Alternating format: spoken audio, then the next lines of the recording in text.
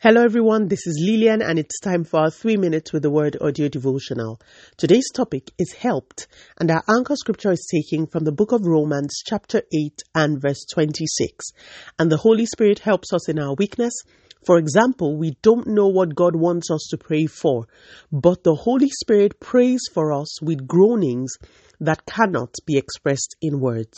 I apologize for the sound of my voice this morning. I have been a bit under the weather, but I trust God that the message will still get to you loud and clear. A large portion of the New Testament shows us that our ideal walk as believers on the earth is possible only with a lot of help.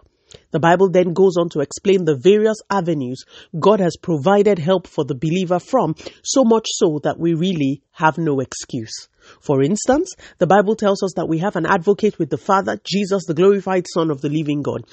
Maybe I should start with defining what help means. So to help someone is to make something easier for that person by yourself doing something. So, after procuring our salvation by faith, the Bible says Jesus stands as a priest and as an advocate praying for us in heaven, helping us by presenting our case in the spiritual court. In today's anchor scripture, the Bible shows us yet another way that we are helped as believers. The Holy Spirit, that scripture says, helps us in our weaknesses. Other versions say the Holy Spirit helps us in our infirmities. So the first thing to note is that every single one of us has weaknesses, is the nature of the flesh. We all have infirmities or weaknesses. Our scripture tells us that the Holy Spirit, who in other parts of scripture is accurately called the helper, is available to help us in our weaknesses or our infirmities. Scripture then proceeds to show us one of the numerous weaknesses that we have. It says, we do not know what God wants us to pray for.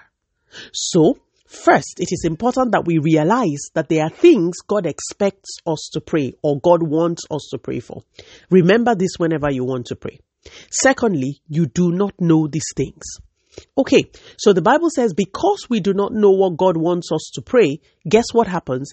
The Holy Spirit, who is the Spirit of the Father and who of course knows what God wants us to pray, prays for us. Verse 27 tells us he prays in accordance with the will of God. But guys, the Holy Spirit actually prays for us. There are a few things I would love for us to meditate on in addition to whatever else the Spirit of God will speak to your heart. One, that there are things that God wants us to pray and that we do not know these things on our own. Two, that the love God has for us is so profound that to help us, he sends his Spirit, who knows the things we should pray for, to actually pray for us. Three, we therefore should always submit ourselves to the Spirit of God in order for our prayers to align with God's will, acknowledging our weaknesses and embracing his help. Let us pray. Father, in the name of Jesus, thank you so much for your word. Thank you so much for your help. Where would we be without your help? Continue to take all the glory, Almighty God. In Jesus' mighty name, we have prayed. Speak to you again soon. If you are blessed, please drop me a line on audiodevotional@yahoo.com or on our website at www.3minutesaudiodevotional.com. You could also follow us on Facebook, Instagram, YouTube, and Twitter at 3 Minutes Audio Devotional. Remember, wrapped up in God's word is all you need for your change to come. Love you and bye.